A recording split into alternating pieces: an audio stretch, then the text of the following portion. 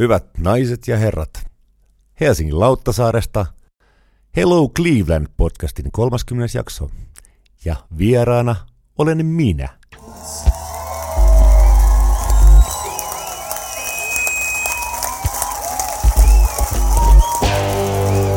Hello Cleveland!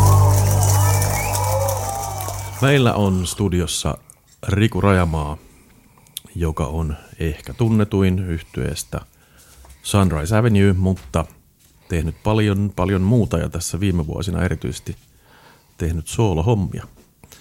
Tervetuloa. Kiitos. Mahtavasti esitellä. En mä ole siis, voi käsittää niin monella tavalla, en mä ole tunnetuin. No nyt oot, kato, tämän ohjelman myötä kaikki tuntuu. Nimenomaan. Worldwide. Nimenomaan. Joo, siis Sunrise Avenue orkesterissa tuli soitettua 15 vuotta ja sitä ennen 15 vuotta kaiken näköisissä muissa jutuissa ja tuolta ihan 90-luvun alkupuolelta oikeastaan niin kuin tullut soiteltua ja sitten nyttemmin tosiaan vihdoin viimein tuon oman niin kuin soolohommelin sain elvytettyä, kun se jäi vähän niin kuin koomaan vuonna 2005 tai 2007, kun mä liityin Sunrise Avenue, niin kaikki tavallaan ne omat hommelit niin kuin omasta tahdosta tietenkin jätin ja priorisoin kaikki energiaa ynnä muut. Siinä oli vähän muutakin ruuhkavuotta käynnissä silloin. Niin, sitten niin tuohon bändihommeliin ja nyt sitten kaiken sen jälkeen niin vihdoin viimein sitten uskalsin ja pääsin ja tuli siinä mielessä hyvä aika ja mahdollisuus vihdoin tavallaan elvyttää. Mutta toki se on sekin on semmoinen vuosien jääkoinpaini omassa mielessä, että koska uskaltaa ja uskaltaako ollenkaan ja mitä jos mä feilaan tai mitä tahansa, mitä muut ajattelee. Semmoista täysin turhanpäiväistä, mitä jälkeenpäin on helpompi jossitella, että miksi sä tommosia kelaat, mutta kun sitten siinä tilanteessa sitä miettii monesti, varsinkin kun on omasta henkilökohtaisesta asioista, kappaleista, jotka on vaikka tosi merkittäviä tai tärkeitä, niin sitten niin vihdoin tuli se 2 vuotta sitten se hetki helmikuussa, kun mä julkaisin ekan biisin.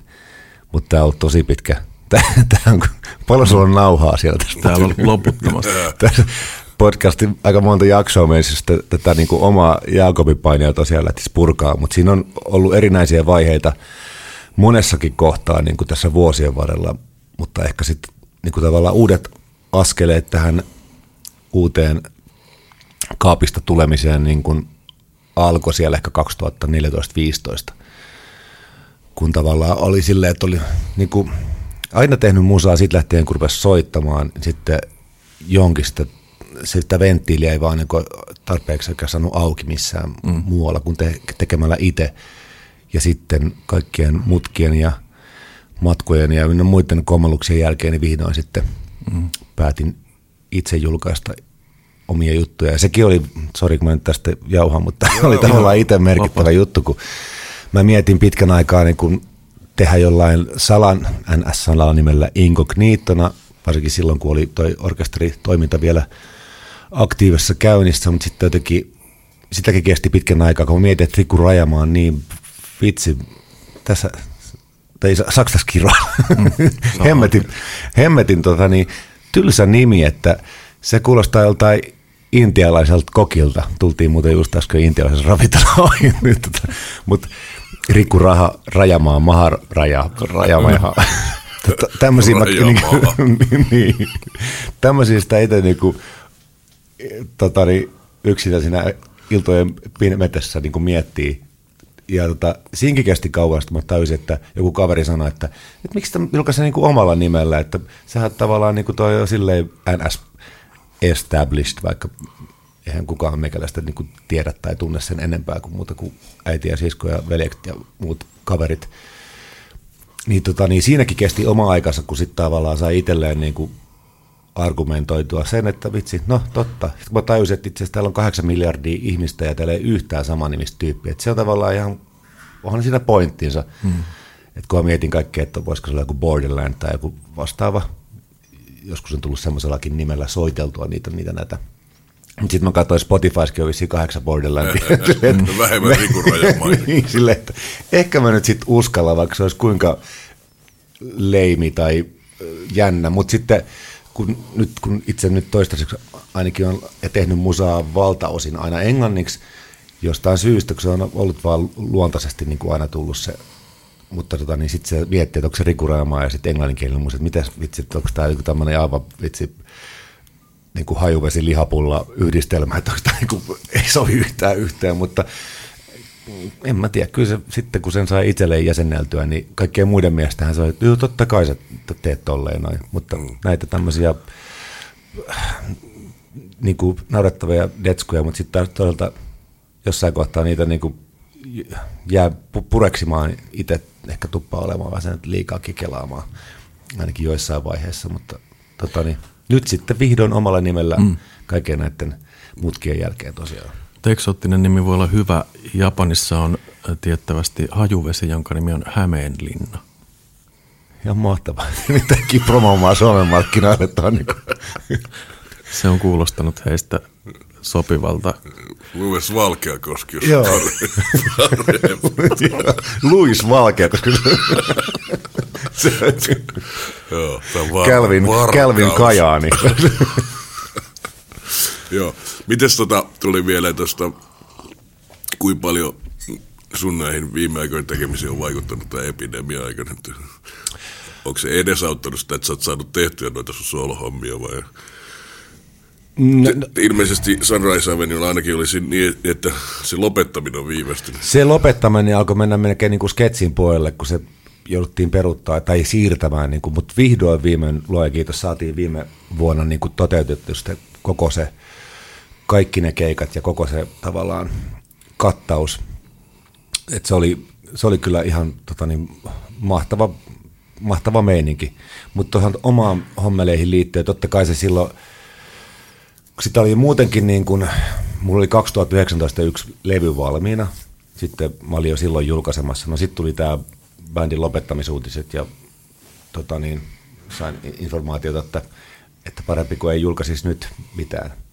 No sitten siinä käsien päällä istuessa meni Kotvanen, no sitten tuli korona ja sitten pitikin istua vähän pitempään että käsien päällä, että pääsi niin kuin tekemään, mutta sitten tavallaan siinä oli aikaa sitten myös tehdä lisää koko ajan. Koko ajan mä nyt onkin tehnyt lisää, mutta jotenkin totta kai se vähän turhautti, mutta sitten kun tilanne on sama kaikilla, niin ei se mun mielestä tavallaan oli ihan kivaa, vaikka se eka pari kuukautta totta kai oli tosi kummallista, kukaan ei tiennyt mistään mitään. Että aika paljon siinä semmoista niinku Zoomi kaljapalavereita pidettiin viikonloppuisin, että mitäs tässä nyt, se oli mielenkiintoista aikaa, nyt se on tavallaan taakse jäänyttä, mutta kaikillahan se on varmaan ollut jonkun tyyppinen erikoisvaihe. Kyllä. Palaan vielä tuohon nimeen. On olemassa myös toinen Rajamaa-niminen muusikko Suomessa, tiesitkö? Joo, tai siis, joo. Sun broidis. Niin musta, broidi soittaa, tai molemmat broidit, toinen ei soita, mutta toinen soittaa vähän kitaraa. Ihan heitto. Mutta siis Ylärmi Rajamaa on olemassa. Ja tämmöinen kuin Plutonium 74. Joo, ja Ylärmihän on siis tunnettu jopa vielä enemmän ehkä näyttelijänä, mutta me ei ole mitään sukua käsittääkseni. Ja meitä on siis, tässäkin hyvä, niitä olisi joku radiokatselija siellä. Eri puolta rajaa. niin se on toispuolen rajaa. Niin, että jos joku podcastin katselija tai kuuntelija niin, jäljittää, että mistä toi Rajamaa suku on lähtöisin, tai jos Ylärmillä on tietoa, niin on hauska kuulla. Mulla on joskus ehkä siitä ohimennen juvattu, mutta ei ole sen kummempaa. Siis sä tunnet hänet? En tunne, mutta on tavannut joskus, vaan sanonut, että moi vaan. Mä en ole ihan varma, että oliko Ylärmi aikoinaan tuolla Arabialla, tai Popjats-konservatorion siellä jotenkin vaksihommissa jossain kohtaa, hämärästi muistaisin. En ole ihan varma. Mutta tätä kautta törmäsin, mä rupesin kuuntelemaan vähän sitä heidän bändiä, sehän on perin erikoista musiikkia. Joo. Mä tunnen sitä muistaakseni, en tavannut muutaman tyypin siitä, mutta siis mutta se on kova jätkä. Kaikennäköisiä hommia tekemään. Hän myös soittaa melodikaa, että kuka tahansa, joka soittaa melodikaa, ei voi olla täysin paha ihminen. Sä samaistut häneen. Nimenomaan, kyllä. Melodikataiteilija. Aivan ehdottomasti. Niin, joo, hyvä meininki. Mites tuli mieleen tuosta kun sä menit Sunrise Avenue, niin se oli niin kuin jo iso bändi siinä kohtaa vai nostit sä sen sitten niin kuin omalla panoksella maailmanmainen? En voi kyllä ottaa yhtään siitä itse mitään kunniaa. Se oli siinä kohtaa jo tavallaan saavuttanut semmoisen niin kuin sen ensimmäisen levyn jälkeen jo jonkun tyyppisen niin kuin tietoisuuden kynnyksen ylittänyt niin kuin tuolla Keski-Euroopassa, että sinänsä niin kuin... Miten se tämän bändin tapauksessa menee? Oliko siinä niin kuin joku tämmöinen hittibiisi, joka nosti sen sinne, vai oliko se vaan kovaa työtä, niin kuin, että painattaa pitkin? No se oli sekä että itse asiassa. Aluksi tietenkin tässä on niin kuin, itse direktori ja bändin niin kuin liideri ja keulahahmo ja laulaja ja biisintekijä teki niin mittavan työn jo silloin aikoinaan ja sitä sen jälkeenkin, että se on niin kuin ihan kiistatonta, että valtavalla työllä ja sitten toki niillä muutamalla osumalla sitten siitä niin kuin isosta katalogista, eli kappaleilla, niin kuin, jotka on tavallaan saavuttanut sitten semmoisen jonkun, niin kuin, mikä se nyt olisi, menestys, tai että sitä on kuullut moni ihminen ja sitten moni jopa digannut, niin se on totta kai edesauttanut. Ja sitten kaikki tämmöiset asiat siihen on vaikuttanut paljon. Mutta silloin 2007 oli jo pari biisiä, niin kuin, mitkä oli... Mutta se on kasvanut siitä huomattavasti kuitenkin sitten. Joo, se kasvoi sitten siinä tietenkin sitten vuosien varrella enemmän ja sitten tuli televisio-ohjelmia ynnä muita, että kyllä sekin niin kuin, ei voi niiden vaikutusta niin kuin väheksyä ollenkaan, että on ollut merkittävä osa. Niin ja Samu Haber lähti jotenkin duo-pohjalta silloin ihan aluksi. Joo, silloin way back, että sitten se niin kuin evoluution myötä tuli orkesteri, josta sitten toki niin kuin jäseniä on vähän vaihtunut siinä matkan varrella, mutta joo. Mä oon pyrkinyt aina lukemaan jotain, jos on olemassa joku kirja, niin mä oon aina tässä yrittänyt sellaisen ainakin selailla ja yritin, tässä meille tuli vähän kiire, kun yritettiin vähän venkslaille uusiksi tätä vieraiden järjestystä, niin en nyt sitten joskus on onnistunut niin kuin päivässä tai kahdessa, niin silleen olennaiset asiat, mutta tämä Samu Haberin elämäkerta oli Tuomas Nyholm, joka on ansiokas jääkiekkotoimittaja, oli kirjoittanut tälle hyvin romaanin muotoon se kirja. Ja sitä ei silleen vaan selailtukaan, se oli ihan niin kuin sellainen. Että en mä sieltä saanut nyt, että suoraan sanoen nyt tiedän niistä alkuvaiheista todella heikosti. Kyllä en mitään oikein. Että niin. No, mutta tossa sitten tuli. Joo. Jotakin ainakin. Sitten mulle yllätyksenä tuli myös, että Osmo Ikonen onko se ollut niin kuin viime vuosina tai? Joo. Sitten tavallaan niin kuin onhan Ketäs muut nyt ylipäänsä, keitä Sami Osala, maanmain ja uskomattoman hienon rumpali, soitti rumpuja siinä ihan sieltä ekasta levystä lähtien ja sitten Ilkka Alberto Raul Ruutu soitti bassoa ja ihan niin kuin taas, hän on ihan niin kuin original membereitä periaatteessa niin kuin melkeinpä. Oliko kiipparit alusta asti? Oli, mutta siellä oli taas sitten niin kuin Backrundin Jukka, joka on taas sitten se neropatti oikeastaan, niin kuin, mikä on sitten, miksi se kuulostaa siltä, se kuulostaa, että miksi se saavutti semmoista menestystä silloin ekalla levyllä. Se on kyllä taas sitten kiistatta Jukka Backrundin ansiota, joka silloin nuorena vesselinä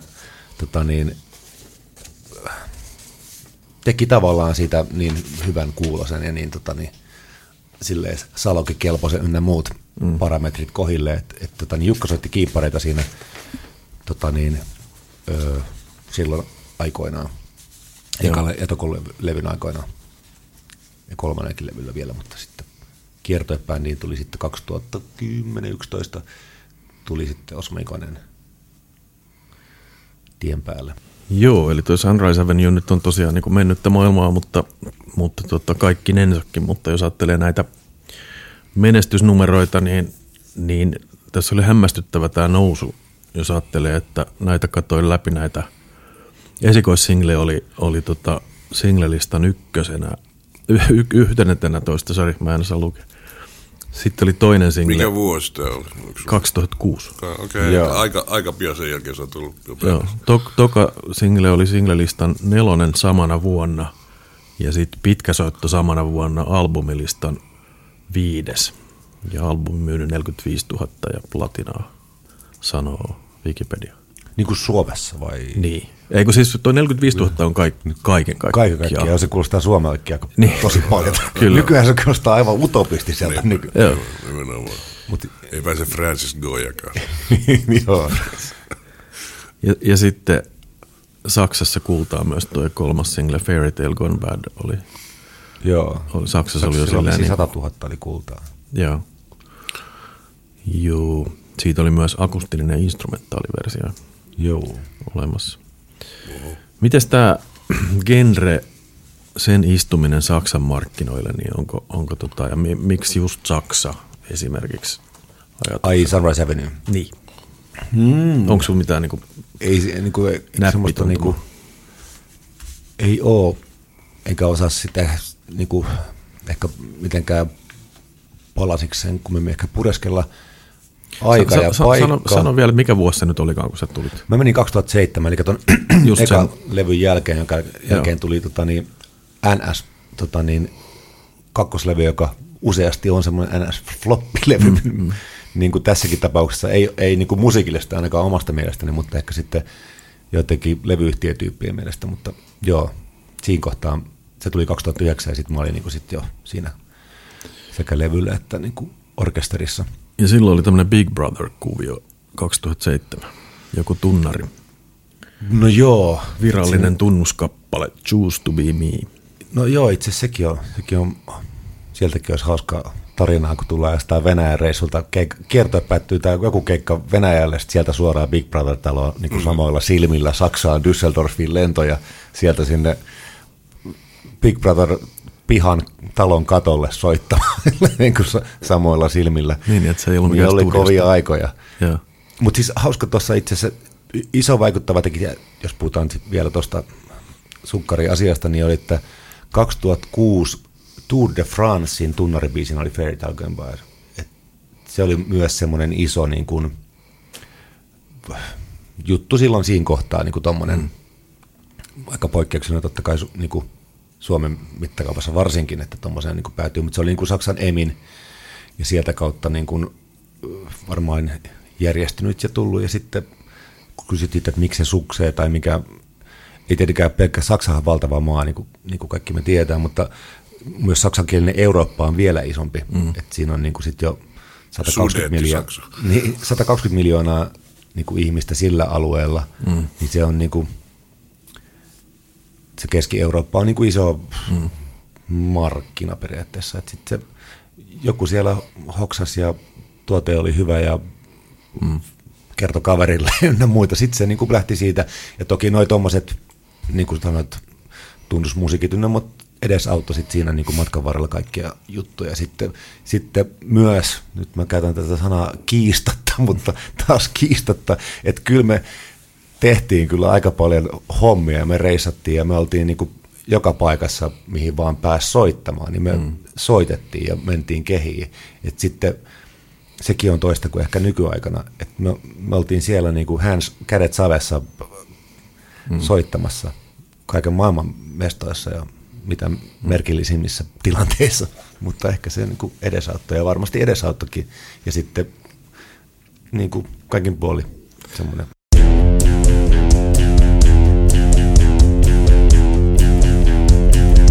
Hello Cleveland! Te olette Kraftwerkin jalanjäljissä Tour de France-biisillä. Ai niin, Heillä on kokonainen levy itse asiassa siitä, mutta se on myös ollut tunnari. Joo. Tour de France, Tour de France. Se kokonaisen älppärin nimi oli. Pitäisikö tehdä Italia ympäröi ja seuraavaksi? Niin.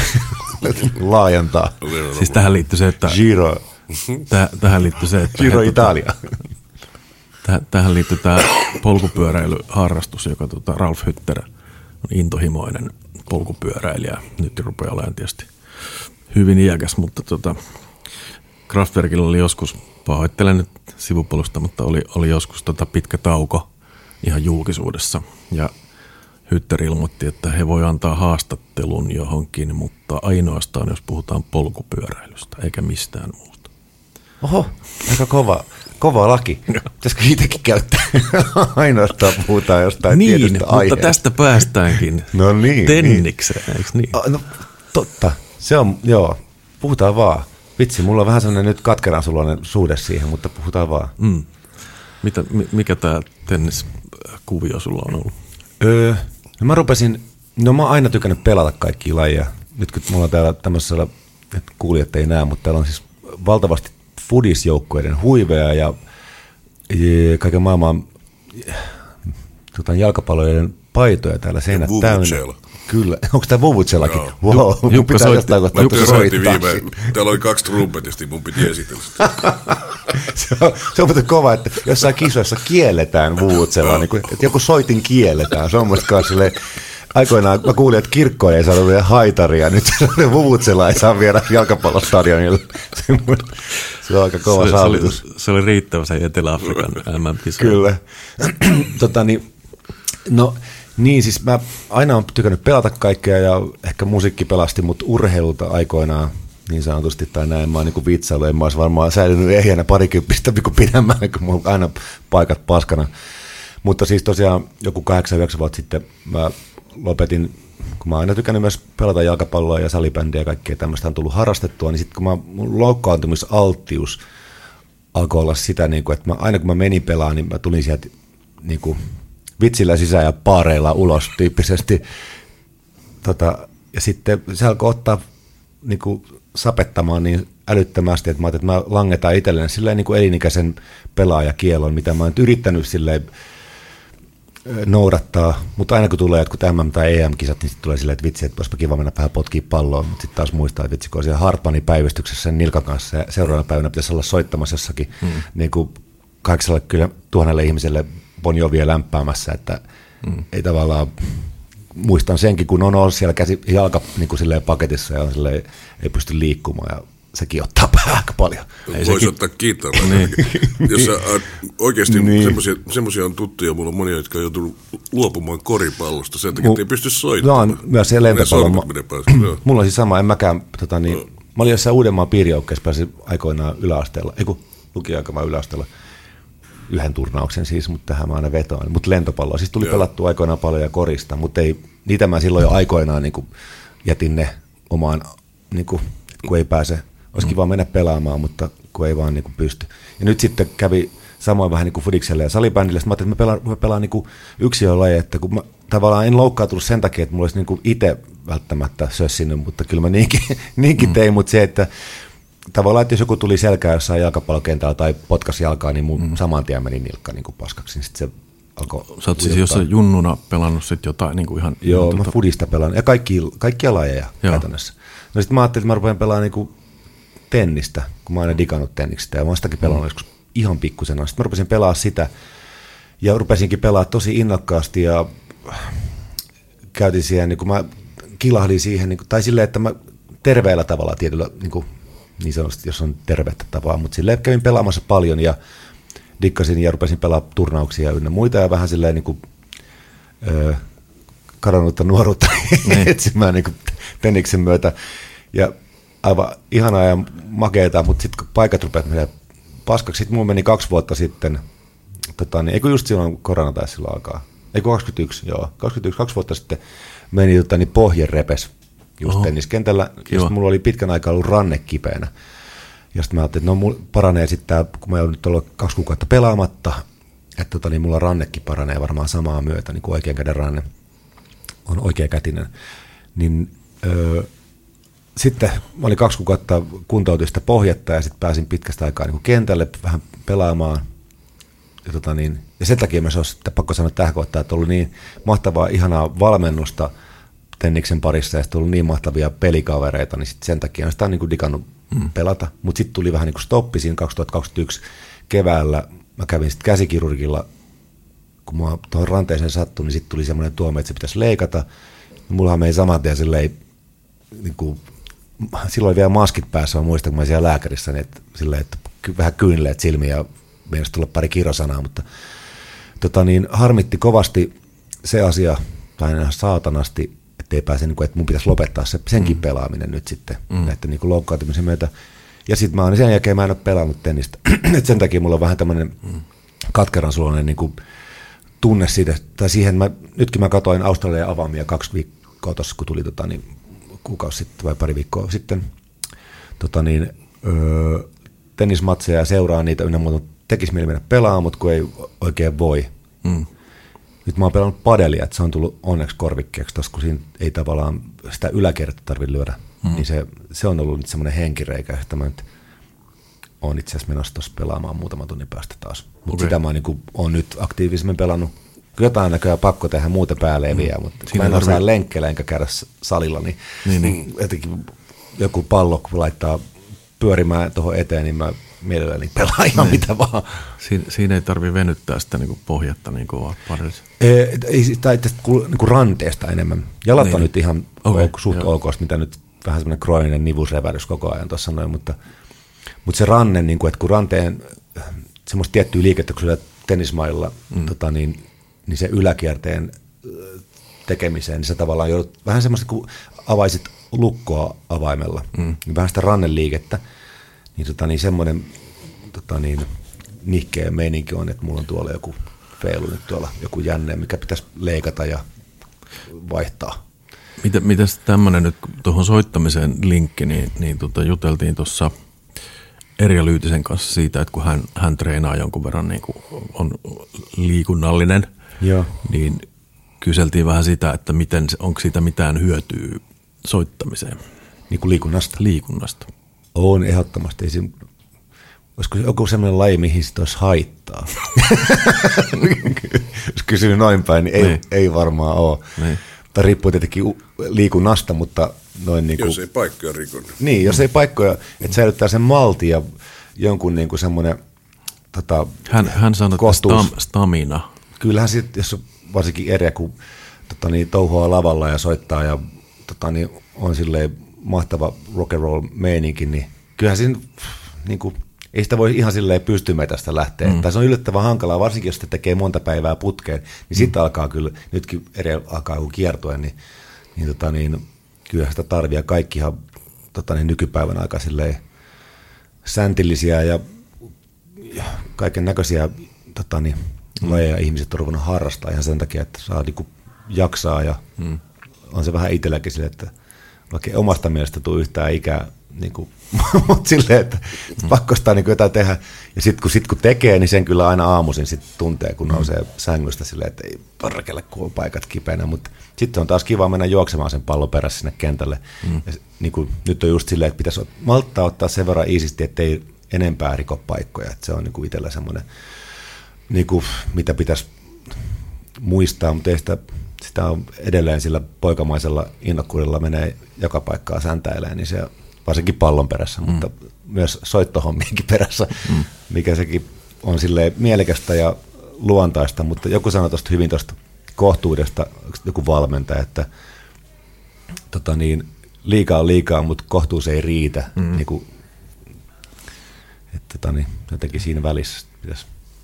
On ollut tämmöinen hämärä ajatus, että tehdään tämmöinen foodis-lätkä versus rock-jakso, koska tässä on tämmöinen kummallinen niin kuin rajapinta tässä, varsinkin lätkän ja niin kuin lätkäpelaajat diggaa rockia ja sitten taas toisinpäin, niin rockarit aika paljon lätkää. Sitten on kaikki hyvän tekeväisyyskuvioita ollut, missä on niin kuin soittajien joukkueita. Tuohon pitäisi keksiä vielä, että tosiaan tätä ihan mietin ääneen. Oliko sulla joku niinku foodis-jengi, missä sä olit ihan, vai oliko se millaista tasoa? Niin kuin, no aikoina mä aloitin silloin HJK, silloin way back, sitten mä muutin sinne Karjaalle ja tavallaan foodikset jäi. Mutta sitten mä niin höntsäilin tuossa Laiskas Karhussa, mikä on niin Pitkämäen Sami ja masinoima tavallaan pyörinyt vuosia tuossa FC Laiska Karhu. Se on tämä Töölössä oleva. Just sen baarin.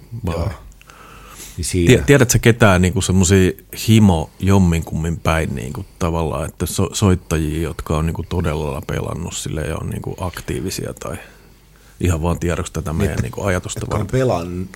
Pelannut. Kuin päin vaan, että mä yritän epätoista, olla vähän tyhmä idea, mutta niinku löytää semmoisia linkkejä, että mitä kaikkia.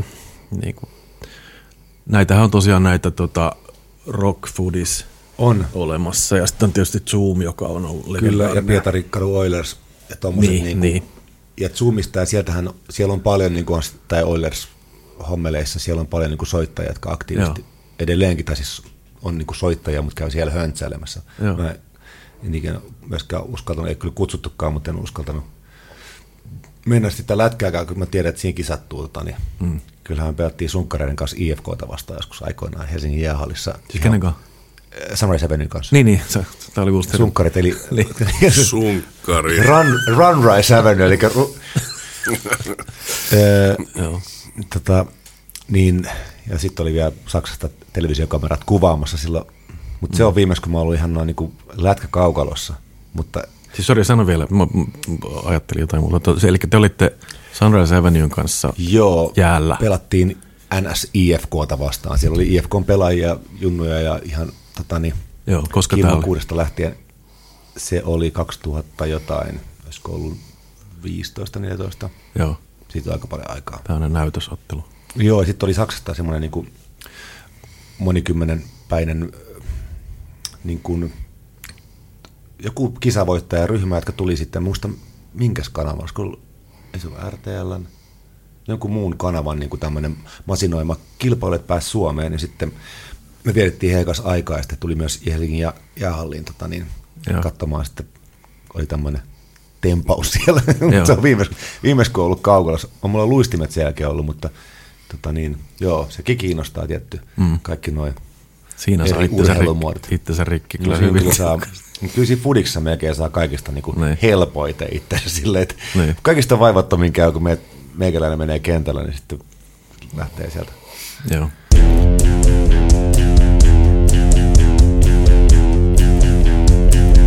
Hello, Cleveland. Kun te siellä runnasitte siellä saksankielisellä alueella aika paljon, ja siellä oli se suuri menestys, niin oliko sitä muualla? Joo, olihan siinä, että jo alussa esimerkiksi, et muista mitään sen kummempia numeroita, mutta onhan niitä kultalevyjä ynnä muita plakaatteja ja palaakintoja tullut silloin aikoinaan niin kuin Ruotsista, ja Kreikassa oli ihan älyttömän kova sukseen, mutta sitten Kreikassakin tuli tämä finanssikriisit ynnä muut, niin sitten siellä vähän niin kuin tyssäs vähän kaikki koko niin kuin maan toiminta, ja varsinkin tolleen niin kuin ulkomaisten bändien tuonti varsinkin niin kuin ihan ensimmäisenä varmaan niin kuin tyssäs ihan ymmärrettävistä syistä, mutta siellä oltiin niin kuin, sielläkin eka levy muivisivät ainakin kultaa, ja sitten vähän idemmässäkin niin kuin kyllä siellä on tullut käytyä pyörimässä. Niin kuin, Entäs Brexit-maassa? ei siellä ei ollut koskaan tavallaan, alussa oli englantilainen. Kävittekö se soittamassa? Ei. Okay. Sitten jossain kohtaa, kun se alkoi olla ehkä semmoisella tietyllä levelillä, että oli niin kuin, sitä niin kuin crewta ja ynnä muuta tuotantoa, niin sitten se on aika hankala lähteä sitten kiertämään hiasella jonnekin.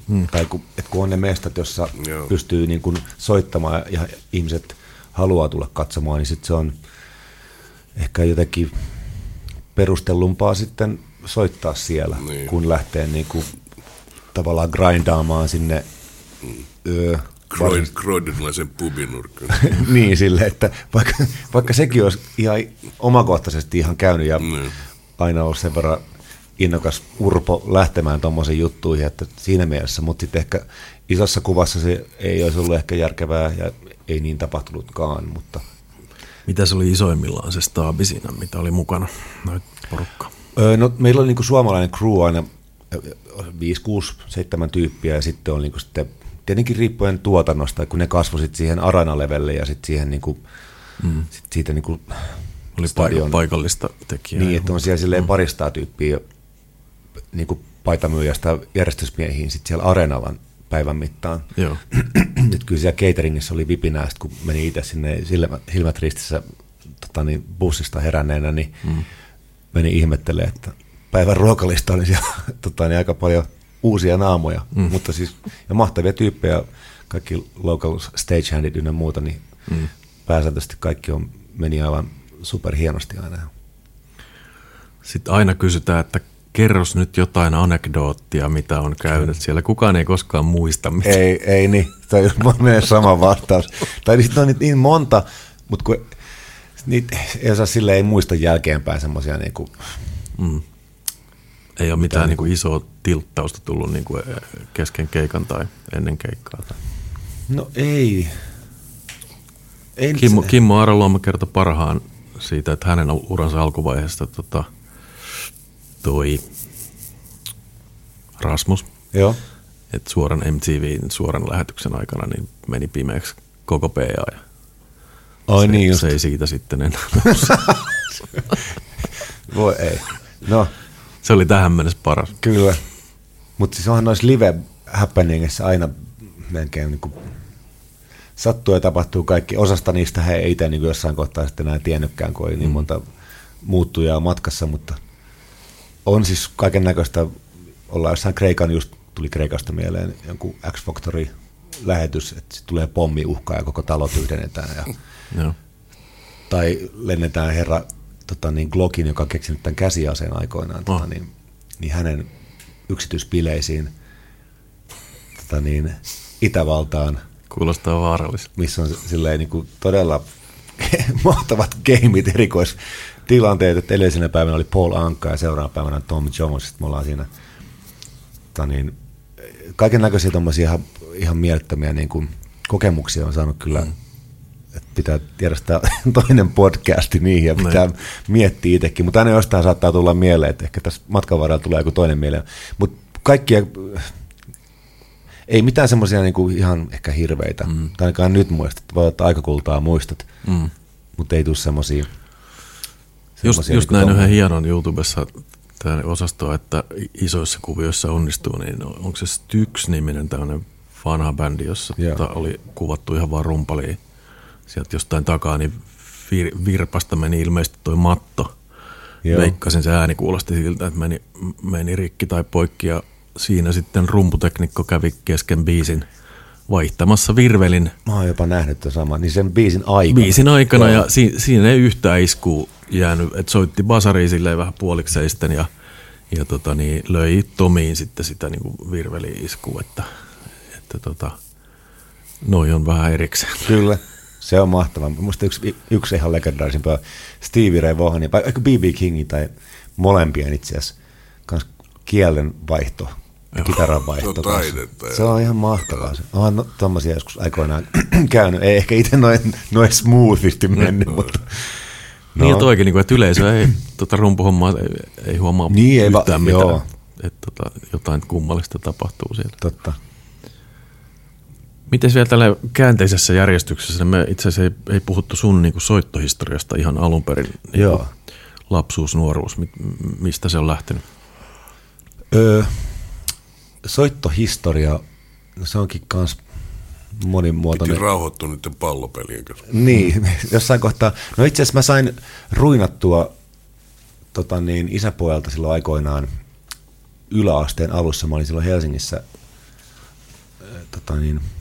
ekaksi Haaga ala-asteella ja sitten Kakkos-Norsissa ja terkkuja kaikille koulukavereille ja opettajille ja muille. Niin mä sain sitten ruinattua, kun tosi moni kaveri silloin soitti kitaraa ja että mä sain itsekin sitten, en mä osannut niin tajunnut yhtään mitään siitä, mutta se kuulosti makealta, kun muut omaikäiset kaifarit soitteli siinä upeasti jotain Metallican riffiä tai jotain. Ja sitten mä sain tosiaan sen nailonkielisen landolan ja rupesin sitä niin räpiköimään tavallaan aivan pystymetsästä. Joka ei ole Metallicaan ihan paras. Niin, ei välttämättä. Mutta ja sitten siinä niin kuin, tavallaan sitten, mä edes muista, se oli niin jotenkin toivotonta, musta tuntuu se alkumetrit ja ne metrit tuntuu kilometreiltä. Mutta sitten mä tosiaan 8-luokan jälkeen, just kun riparilla jengi soitti sitä kitaraa, ripan jälkeen, ripikoulun leirin jälkeen sitten kesän lopulla mä jouduin muuttamaan Karjaalle. Ehkä semmoinen kohtalo, mitä mä en ehkä pahimmille, jos olisi vihamiehiä, niin toivoisi niillekään, että muutat pääkaupungista pienelle paikkakunnalle, joka on vielä 67%. Siinä kohtaa oli vielä äidinkieltään ruotsinkielisiä, ja siihen kasari-ysäri taitteeseen niin ei semmoista vastakkainasettelua. Ja nykyään musta tuntuu, että on kaikki on vähän paremmin ehkä tämmöisissä diskriminointi mielessä, niin kuin, että ei olisi, tai toivottavasti ainakin olisi silleen, että ei katsottaisi niin pahalle, että jos joku ripakinto muuttaa Helsingistä, joka puhuu suomea ja muuttaa Karjaalle, niin, mutta siis se oli aika kova paikka itselle silloin aikoinaan, ja sitten mä muistan ihan ensimmäisen päivän koulussa, mä menin luokanvalvojan juttu sille ja pyysin, että voiko mä vaihtaa mun siihen aikaan, jos joku muistaa, niin oli valinnaisaineita, saattoi olla vaikka ATK ja kaupalliset aineet, ja sitten oli vaikka kuvaamataito. No mulla oli kuvaamataito ja olisiko ollut just ATK ja kaupalliset aineet valinnaisaineena, kun mä muutin 9-luokalle. Eli silleen just niin kuin strategisesti ehkä niin kuin semmoinen ehkä yksi arimmista, tai mikä nyt kasvatukseen kunkin elämänvaiheeseen, mutta ehkä se tuossa kohtaa niin kuin kaikilla aika toi yläasteen loppu on semmoinen niin kuin 8-9-luokkalaiset on niin kuin herkässä iässä.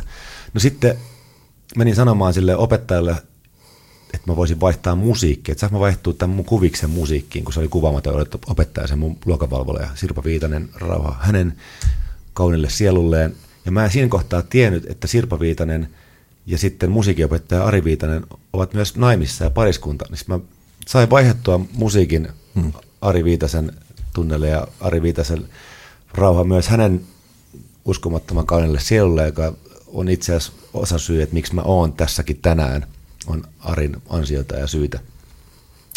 Niin mä sain vaihdettua tosiaan sen musan, niin kuin valinnaisen musan, ja sitten mä sain sähkökitaran, ja sitten tavallaan niin kuin moni asia muuttu.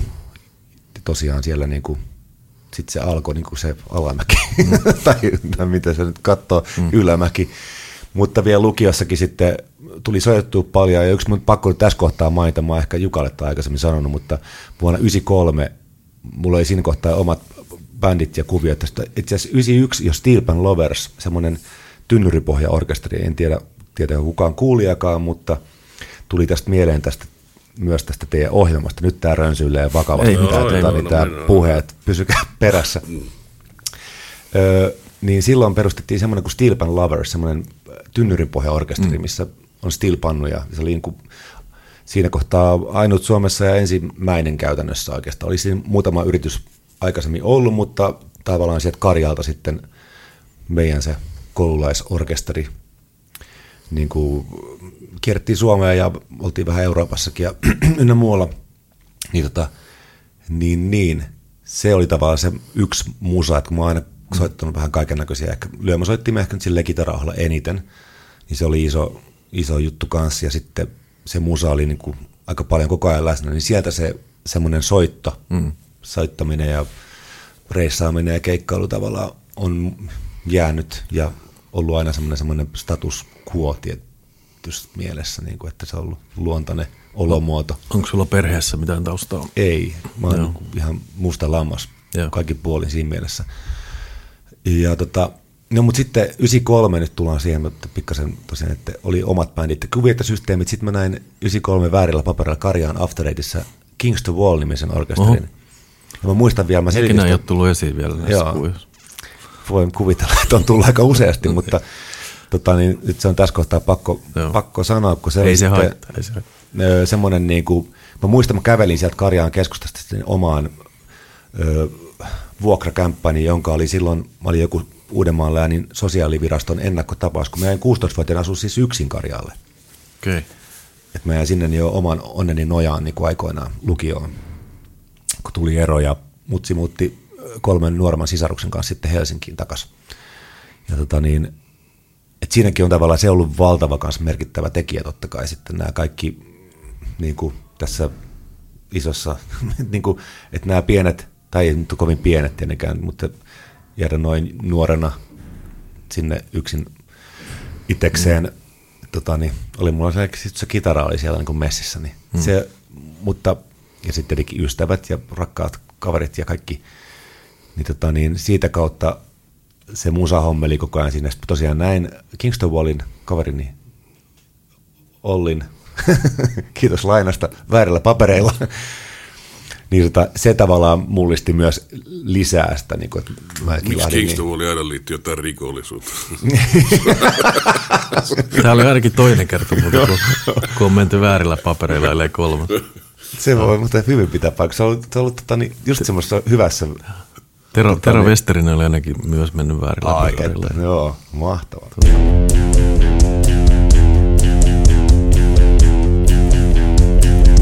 Hello Cleveland.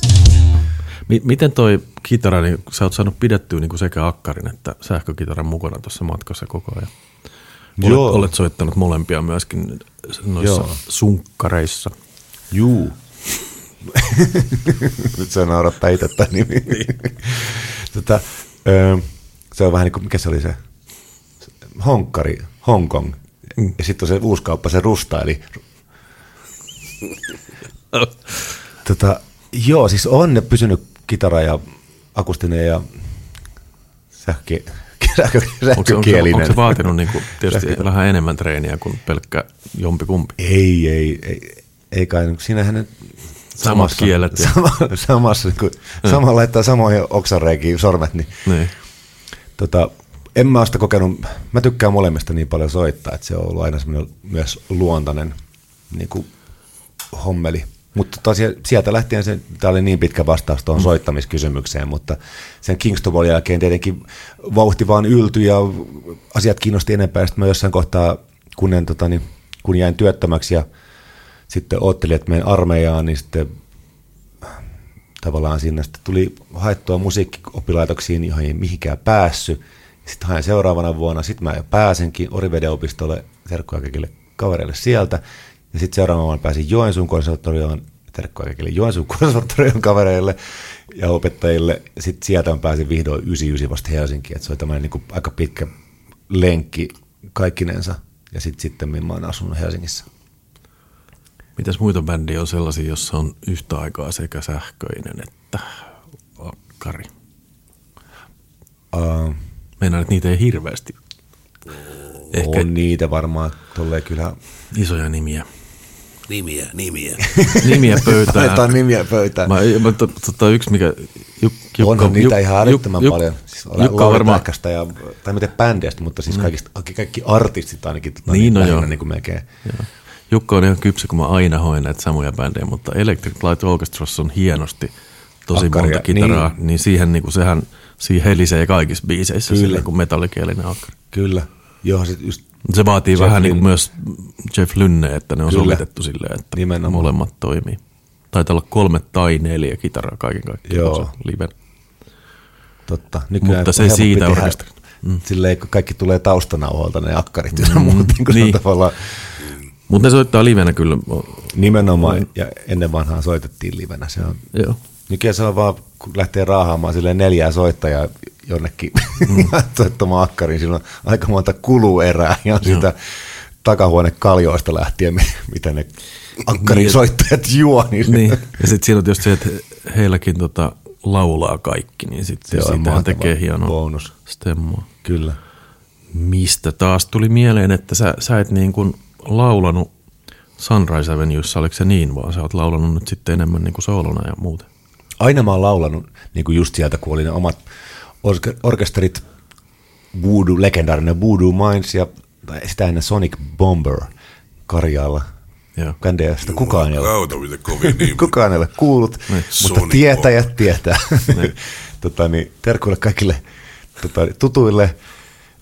Niin kyllä siis silloin oli tavallaan trio pohjalta ja itse lauloin. Ja, Sä oot hyvä laulamaan noin, niin kun ajattelee näitä sun soolojuttuja muutamia kuuntelin, niin silleen ihan soololaulajanakin kyllä pärjäät.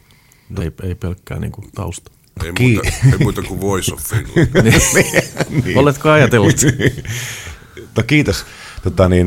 En ole noita ohjelmia sen kummemmin ajatellut, mutta siis aina mä oon laulanut. Ja kyllä mä siis Sunrise Avenuessakin lauloin niin kuin joka biisissä taustoja livenä, että koko ajan mä olin sen mikin ääressä. Sua ei ole merkitty ainakaan joka paikkaan niin kuin laulajaksi. En mä levyillä tavallaan. Levyillä on sitten tiettyjä biisejä, missä ehkä on jotain muita taustalauluja, mutta siellä ei tavallaan, niin kuin, mutta livenä sitten tietenkin asia erikseen. Mutta siinä koko ajan niin kuin, siinä mikissä, siinä mielessä niin kuin, kiinni, että joka biisissä niin kuin lähinnä laulua. Joo. Kuinka paljon aikaa vuodesta sä olit ulkomailla, nyt kun oli niin kuin aktiivisimmillaan? Ruuhkavuodet. Niin. En mä ole oikein laskenut, mutta oli niitä silleen, että reippaasti varmaan 100, ihan 150 tai jotain, en osaa sanoa, mutta oli totta kai kun sitä oli joku kiertue, tai liittyen vaikka joku tuli jossain kohtaa vaikka levyyn, niin sitten tuli oltu promo silloin alkutaipaleella niin kuin promoreissuilla ja sitten siihen kiertueet päälle, niin kyllä siinä aika monta päivää on niin kuin ulkomailla tullut vietettyä. Et se oli tavallaan myöskin semmoinen oma niin kuin asiansa tuossa noin. Mitäs tämmöinen teesi, että toi englanninkielinen pop-rock-musiikki, niin se on vähän 80-90-lukua tänä päivänä, jos ajattelee, mitä nyt soitetaan sitten. Ai Englannissa ja Jenkeissä. Niin. Sori, anteeksi, mä vein maton jalkojen alta. Heti tämä teesikaan. Ei, no sielläkin siis pop-rock, niin kuin tietysti ei se listakamaa, mutta siis tein tässä tutkimustyötä aiheesta. Tämän hetken top 30 hitit versus vuonna 1993, tällä jos ajattelee tasavuosikymmentä. Joo. Tällä hetkellä Suomessa laskin, että englanninkielisiä biisejä Spotifyn top 30 on 4 Suomessa. Loput on kotimaankielisiä. Vuonna 1993 englanninkielisiä oli 20 30. Joo. Onko siinä monta niistä oli kotimaisia niistä 20? Sitä mä en ihan kieltä vaan katoin. Ja kuinka paljon niistä on räppiä? No siis sehän on niinku, se on ihan niinku tavalla tai toisella räppi, niin se on niinku ihan niinku rulettaa. Ja sitten Saksassa, tarkistin myös, tällä hetkellä 2 30 on englanninkielisiä ja silloin aikanaan. No dubattu. Niin. Sama aikaan kun duppaa James Bond ja Arnold Schwarzenegger duppaa ne pieni. 93 vuonna 28 30 oli englanninkielisiä Saksassa. Kyllä.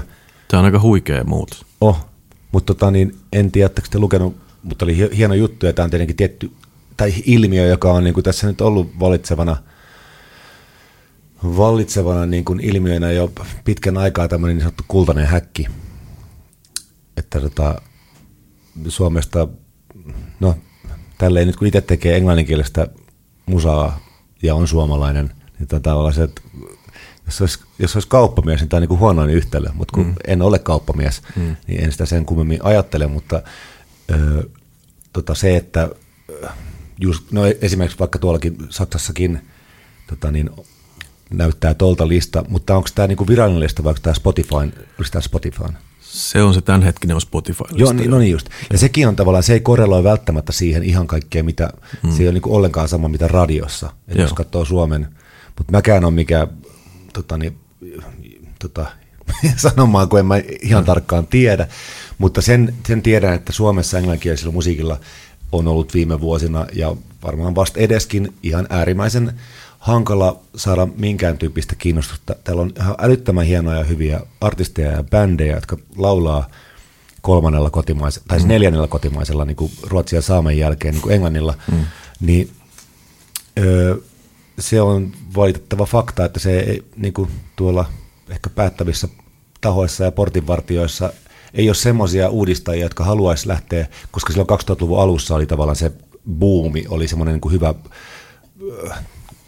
totta kai siihen vaikutti MTV Europeit ja kaikki hommat, mutta tavallaan Bonfunkien ja Himin ja niin, mutta meneekö sillä tavalla, että sun pitää ensin menestyä ulkomailla, että sä saattaisi menestyä niin kuin just tullaan mielenkiintoiseen aiheeseen itse asiassa ihan niin kuin ajankohtaisessakin mielessä ihan sattumalta, mutta toi on silleen, että sitten eihän sitä nyt kannata lähteä viemään semmoista, kun se ei kuitenkaan siellä oikeastaan myy, varsinkin jos on, kun siihen vaatii paukkuja, aikaa ja rahaa, ja jos siinä samalla saa tavallaan täältä niin kuin sen asian, että nyt on niin kuin tietty nasta seurata joidenkin bändien tai artistien toimintaa, jotka tavallaan menee sitten omaehtoisesti, on se sitten Alma tai Blind Channel, jotka oikeasti touhuaa tuolla silleen, niin kuin, mistä me ei välttämättä edes tiedetäkään, niin se on jotenkin mageeta ja enemmän sitä pitäisi saada, mutta samaan kohtaan tässä itse just niin kuin,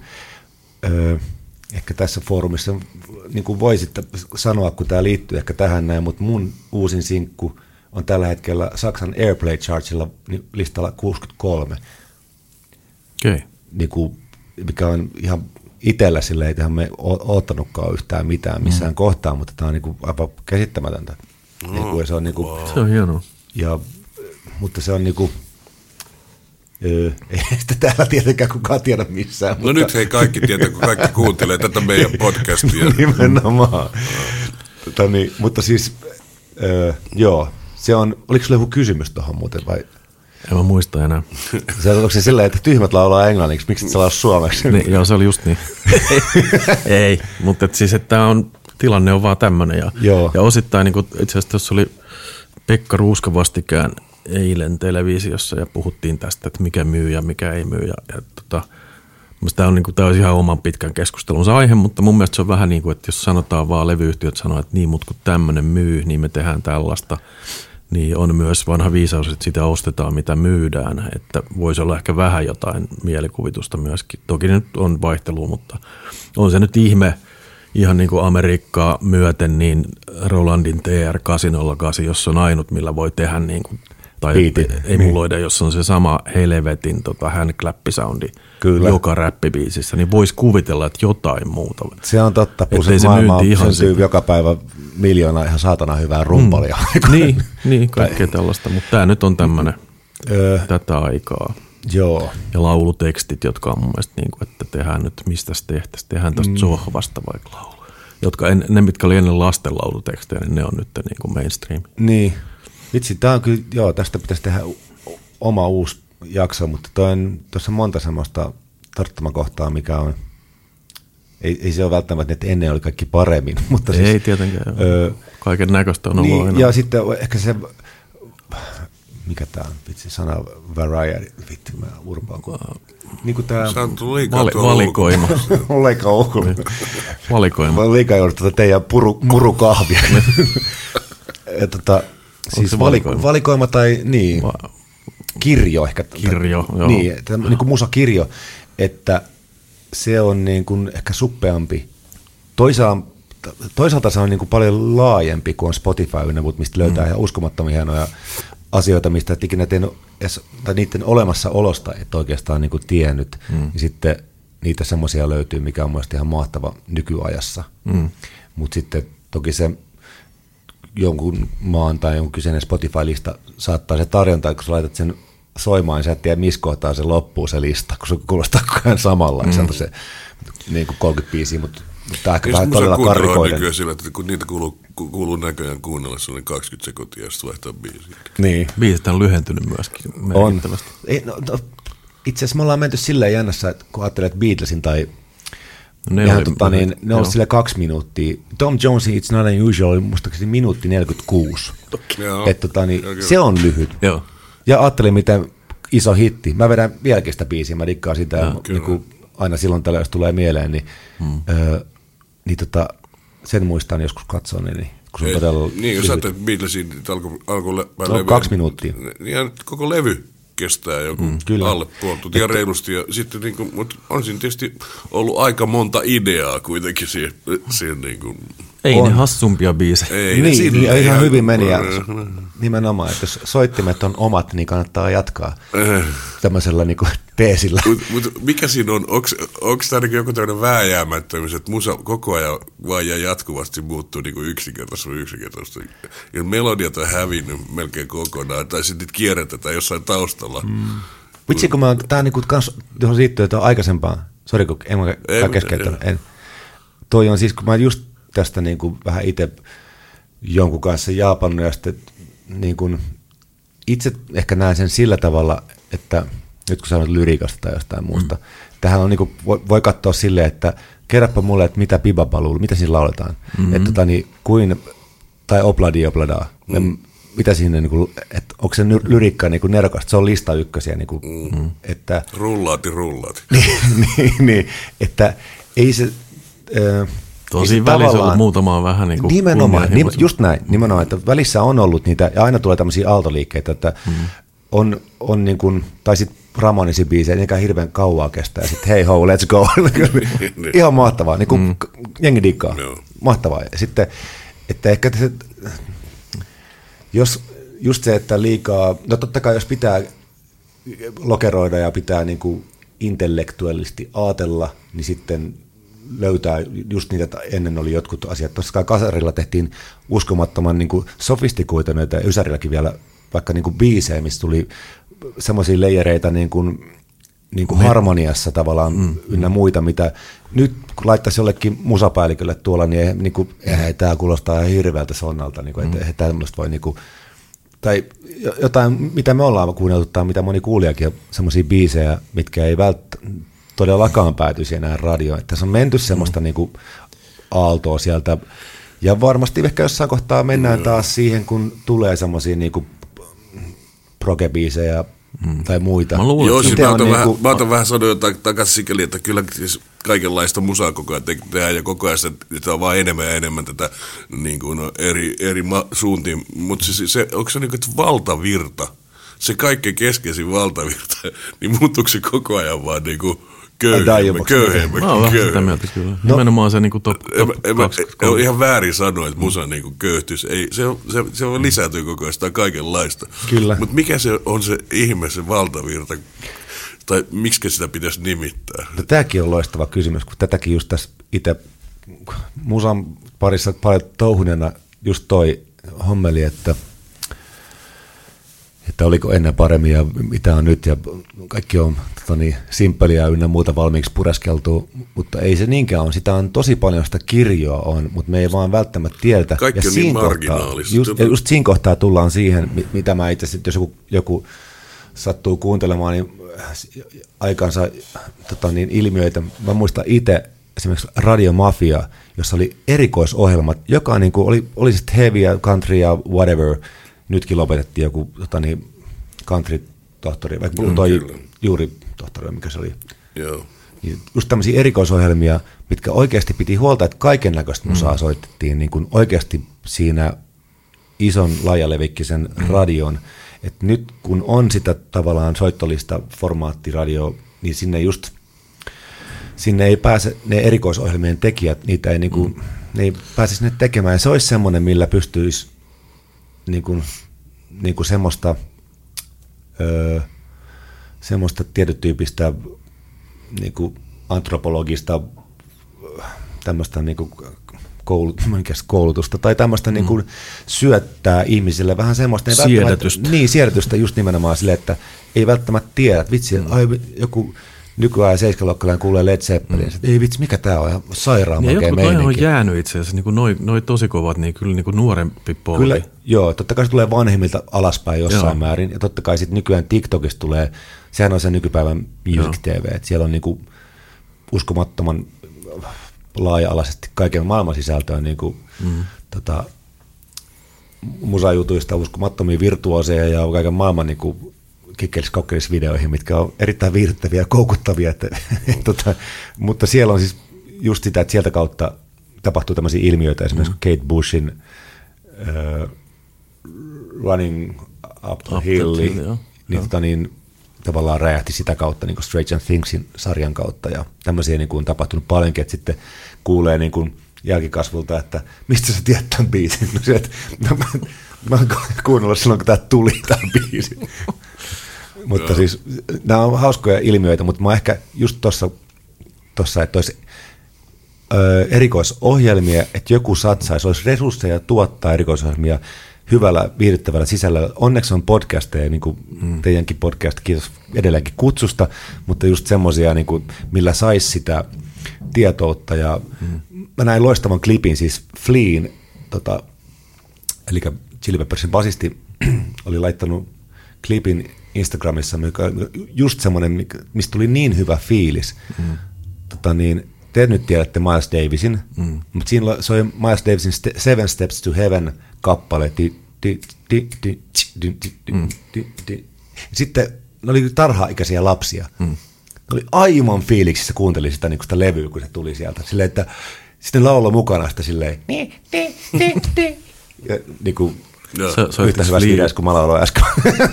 Soittiko Flea siis bassoa vai Ei trumpetti? soittanut bassoa, mutta ne kuultiin levyltä. Okay. Mä en tiedä, oliko tämä, ei ollut Fleen itse, onko itse kuvannut sen, mutta jopa niin, mutta tämä oli niin kuin jotenkin semmoinen, itselle semmoinen niin kuin jotenkin mahtava, että näinhän se pitäisi ollakin, että oikeasti tota siedätystä pitäisi olla siellä, osa saa sitä niin kuin kotona toki, mutta nykyään teinille tosi vaikeaa rupeaa syöttämään, niin kuin, että otapa tämä Miles Davisin levy tai tästä tämä Mahavishnu Norkista. Ei, tässä on King Crimson. Kuulette, että tässä on tosi hyvä biisi. Joo. Meillä oli vaan viimeksi puhetta noiden puhaltajien kanssa, että Fleahän soittaa trumpettia. Kyllä, joo. Siitä se on niin lähtenyt. Sikäli tämä jatsitausta varmaan. Niin on ja ehdottomasti, ja vielä jotenkin Miles Davis, mutta toi oli just semmoinen, että mitä pitäisi. Mutta nykyään varhaiskasvatus, siellä on jengi heljensemässä, grindaa huonoilla palkoilla loputonta päivää, niin kuin, että sinne pitäisi saada, ja muutenkin ne kaikki opettajille hats off, kun ne on niin kuin kovinta sakkia ja tekee niin kuin ihan mielettömän tärkeää työtä. Esimerkiksi mun tapauksessa yksi opettaja muutti mun elämän käytännössä. Niin sekin voisi tehdä tai olla oikeasti töissä ja tiedätä hyvin. Niin, nimenomaan. Että nyt mä oon itse vaan musiikkipedagogi. Mun pitäisi tavallaan itse, kun mä en ole siis opettanut sinänsä päivääkään vielä, mutta siis joo, voisi tehdä oikeaa jotain merkityksellistä työtä. Mitäs jos mennään nyt sitten tähän päivään vielä, niin minkälaista ajankohtaista sä mainitsit, että sulla on nyt Saksassa on tullut kuuluvuutta sun omalle musalle ja mitäs muuten on? Sä oot tehnyt niin kuin parin vuoden aikana aika paljon. No joo, itse asiassa paljon on tapahtunut siis ihan nyt hiljattain, mutta mä nyt vihdoin viimein sain tosiaan julkaistu silloin 21 helmikuussa sen ekan biisin ja sitten mä oon sen jälkeen julkaissut nyt, tää oli 8. biisi nyt tammikuussa tää viimeisin. Ja toki on tehnyt pikkusen tässä lisääkin, mutta sitten on ollut kaiken näköistä muutakin touhua tosiaan tässä näin niin kuin viime vuonna keikkoja ynnä muita, kun maailma aukesi, mutta osittain noista, mitä mä oon julkaissut, niin mä oon tehnyt jopa silloin aikaisemmin, että mä oon niin kuin viimeistellyt ja tehnyt ne käytännössä uudestaan osan jopa. Mutta sitten nyt tehnyt koko ajan lisää musaa ja tosiaan nyt sitten tosiaan no jopa soinutkin jossain, ei Suomessa. Ei Suomessa. Onko mitään keikkaa tiedosta suunnittelua? No nyt mulla oli viime torstaina ensimmäinen oma keikka. Minkälaisia porukalla sä teet? Yksin. Siis niin, solo-veto. Joo. Et varmaan jossain kohtaa niin jonkunnäköisellä kombinaatiolla, mutta niin kuin nyt se on ehkä semmoinen niin kuin helpoin ja semmoinen niin kuin helpommin liikuteltavissa oleva kombinaatio, että kun mennään. Saattaa jäädä rahakin vähän enemmän kuin... No siitä ei ole näkynyt, mutta joo, se on niin ollut semmoinen, että itse nyt toistaiseksi. Jossain kohtaa kesällä on tulossa kanssa sitten, lähinnä tuolla ulkomailla on, niin kuin, että sitten on Suomessa vähän muita keikkoja ja muiden niin kuin, rakkaiden ystävien kanssa. Että se on niin kuin semmoinen johtoajatus soittaa kivojen tyyppien kanssa kivaa musaa. Niin. Sä olit funkkiakin tässä soittanut lähimenneisyys. Joo, ja se on aina kaikki rytmimusa on se on kova kokoonpano toi Tomi Salesvoa. Joo, mä olin itse asiassa, sen verran tuohon vielä taaksepäin, että mä olin viime keväänä lämpäämässä niiden semmoista, sen East Funk Attackin pientä semmoista niin kuin Saksan kiekausta, niin mä sitten lähdin sinne niin kuin vähän leikkimeillä itse lämpäämään silleen niin kuin heitä. Okay. Silleen niin kuin, että katsotaan, kun kaikki on edelleenkin jännittää kaikkea niin kuin keikkoja ja niin siellä oli tosiaan semmoinen tosi kiva kokemus, että se tavallaan toi semmoista uskallusta, että ehkä tätä voisi tehdä jatkossa lisääkin vielä sillä ihan itsekseen ja omin ehdoin, mutta se oli mahtava reissu ja kiitos Tomille ja Tomi Salesvoille ja East Funk Attackille, että pääsi niiden messiin niin kuin silloin käymään. Se oli tosi kiva reissu. Mutta nyt on noita sitten tuossa. Ja syksyllä on itse asiassa oma kiertue syyskuun 8. päivä Noniin. Saksassa. Okei. Missä päin siellä sä? Niin se on niinku, mitäs kaikkia kaupunkeja. Se löytyy tuolta rikurajama.com. Siellä on paljon kaikkea sisältöä. Niin. Sulla on fan club myös, mä huomasin. Sitten kaikille ei ole. No joo, se on itse asiassa ollut jo, sekin on semmoinen, että hats off Marion Berkovitsille, joka on aikoinaan sen 2007 vai 2008 jo pisti pystyyn semmoisen, niin kuin, että se on niin kuin sieltä asti ollut tossa ja nyt tietenkin vielä, kun on silleen ollut enemmänkin sisältöä, mitä kanssa touhuta, niin on ollut myös semmoisena niin kuin hauskana lisänä tuossa noin. Ja sitten muutenkin pakko kiittää kaikkia suomalaisia ja all the other fans abroad, että kiitoksia vaan kaikille jotenkin, jotka on tullut keikoille ja tulee keikoille. Toivottavasti nähdään. Olisiko tämä tässä? Joo, no, ei mulle tule kyllä nyt mitään enää mieleen. Sitten voit vielä kertoa joku hauskan jutun elämästä. Leikka. Nyt tuli semmoinen, kun voisi leikata pois. Onko sulla oikeasti mitään semmoista mielenkiintoista, mitä sut kertoo? Kiitos Riku Rajamaa. Kiitoksia paljon. Kiitoksia.